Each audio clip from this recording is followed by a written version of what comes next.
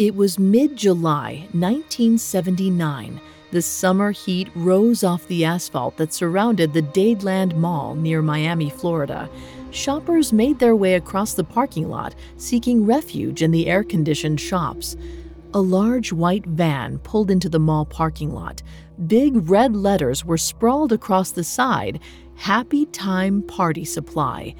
Onlookers would have never suspected that the van's nickname was the War Wagon. Its reinforced steel walls were lined with bulletproof vests, and the van was outfitted with gun turrets. The War Wagon rolled to a stop near one of the stores, Crown Liquor. Without warning, two men huddled in the bulletproof hull opened fire, spraying the parking lot with bullets. People dove under their cars, helpless. Inside the liquor store, two bodies dropped to the ground, drenched with blood. Then the death machine made its escape, just as police began to arrive on the scene. This had been an act of gang violence, part of the cocaine war that was being waged on the streets of Miami. Kingpins had overrun the city, inciting a bloodbath, and no drug lord was more ruthless than the Black Widow who ordered the Crown Liquor hit, Griselda Blanco.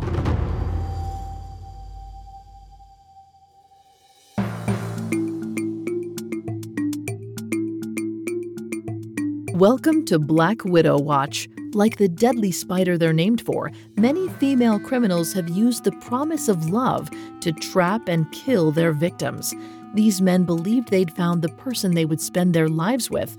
Instead, they had wandered right into the web of a deadly predator. Throughout this month, I'm taking a look at the world's most notorious Black Widows. In these episodes, I'll uncover what made these women decide to murder the people they'd vowed to love and cherish. We'll detail the specific methods they used to carry out these ends, and finally, we'll explore what made their respective prey susceptible to the charms of a predator in disguise. Today we're discussing Griselda Blanco, the Black Widow of Colombia, though you might know her under a different moniker, the Cocaine Godmother. She was a ruthless drug lord who ran one of the biggest narcotic rings in history. She was part of a bloody war that doubled Miami's homicide rate in a year. More on Griselda Blanco after this. Now back to our Black Widow. Griselda's story is a grisly one. She was born in the slums of Cartagena, Colombia, in 1943. By age 3, her mother had moved them to Medellin, the most dangerous city in the world at the time. Her single mother was abusive, forcing Griselda to fend for herself. This drove the young girl to a life of crime from an early age. By age 11, she was running with a street gang. She fell in with a tough crowd. On one occasion, her gang engineered a kidnapping for ransom plot in which they abducted a 5 or 6-year-old boy. The details are murky, but the kidnapping went awry and the boy ended up dead. According to street gossip, Griselda was the one who delivered the fatal shot. The story would later help her build clout as a merciless drug lord. Not much is known about Griselda's teenage years.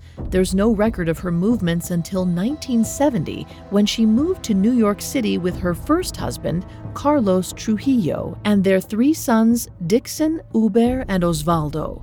Here, the timeline gets a little foggy. By the early 1970s, Carlos and Griselda were divorced.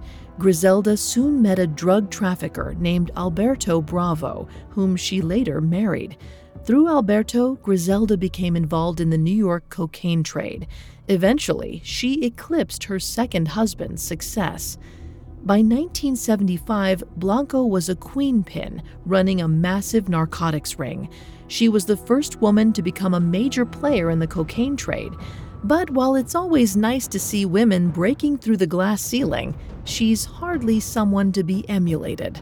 That year, the DEA began hunting Griselda as part of Operation Banshee, forcing her to flee New York. She returned to Colombia with her husband and 3 sons. She stayed in Colombia for 2 years. During that time, she and Alberto had a falling out. Griselda accused her husband of stealing money from her.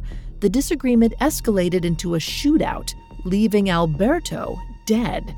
Soon after, Griselda's first husband, Carlos, also died under mysterious circumstances. It's widely believed that Griselda had him killed. She took a few days to grieve her dead husbands, but, never one to cry over spilled milk, was quick to move on. She relocated to Florida. She didn't seem to care that there was a warrant for her arrest. She entered the U.S. using her own name. Incredibly, nobody stopped her. By 1977, Griselda was settled in Miami, where she expanded her enterprise. Over the next 2 decades, she raked in millions of dollars off the cocaine trade. She amassed a vicious gang who executed over 200 murders in her name. One of these murders would be that of her third husband, Dario Sepulveda.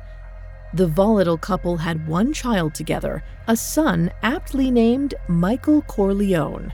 One night, in the wake of a fight, Dario kidnapped Michael Corleone, seemingly to hurt Griselda.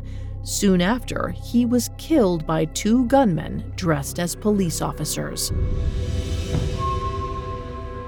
After cutting down 3 different husbands, she met her own day of reckoning in 2012 as she exited a butcher shop. A man pulled up next to her on a motorcycle. He fired 2 bullets into her head, then drove away, never to be found.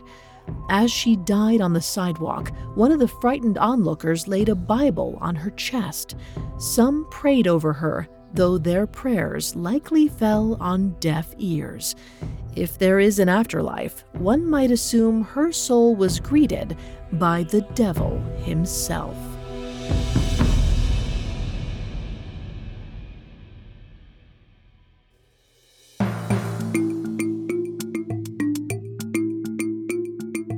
Thanks for listening. We'll be back tomorrow to examine the twisted web of yet another Black Widow. For more villainous women, you can catch episodes of Female Criminals for free on Spotify or wherever you listen to podcasts.